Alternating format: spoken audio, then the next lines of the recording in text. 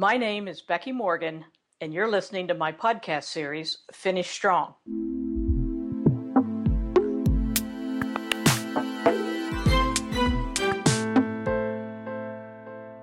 Contrary to the thinking of the majority of sales-oriented leaders, more inventory is rarely better than less, especially in the long term. Why? It takes cash. It takes space, and we run the risk of damage, loss, and obsolescence. And we rarely hold the right stuff. Think about it. If we did, service levels would be 100% with short lead times. And counterintuitively, more inventory equates to longer lead times. Now, in the argument for more inventory, I've even been told that large inventories are a way to get bank financing. Note the contradiction within that statement. I need to tie up lots of cash so I can borrow less than I have tied up.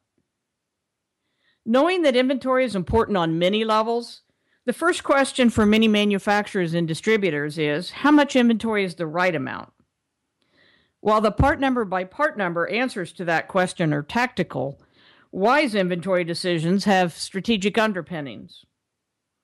If your processes and your suppliers were reliably excellent and immediate, you wouldn't need to have any inventory.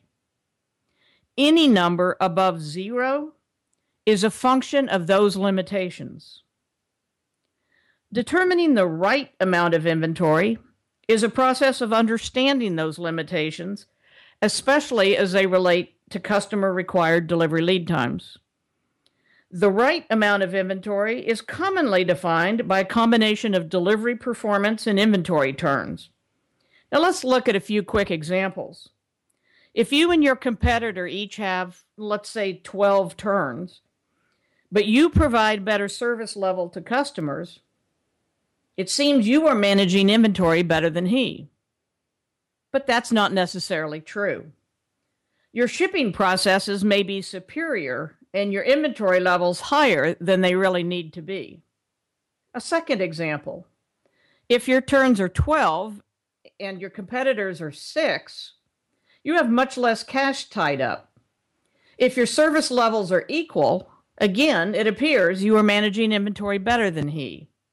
But if all your processes are superior to his, again, your inventory levels may still be much higher than they need to be. The reality is, in this definition of right inventory, we don't have enough information. The right level has to reflect the reliability of your processes and of your suppliers. Middle-of-the-pack organizations typically can cut inventories by 50% or more without hurting service levels, if they do it based on some rudimentary analysis. You think I'm crazy? I've done that with some of my best clients. We've reduced the inventories by 50% and then done it again. How did we do that?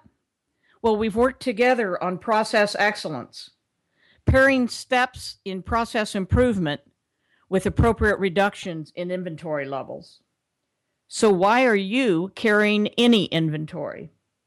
Because your supply chain processes are not immediate and not reliable. So how do you reduce inventory? By attacking those gaps, first within your company, and then by helping your suppliers. Don't worry about the right level of inventory. Focus on improving your processes so that you can reduce inventory while meeting customer needs.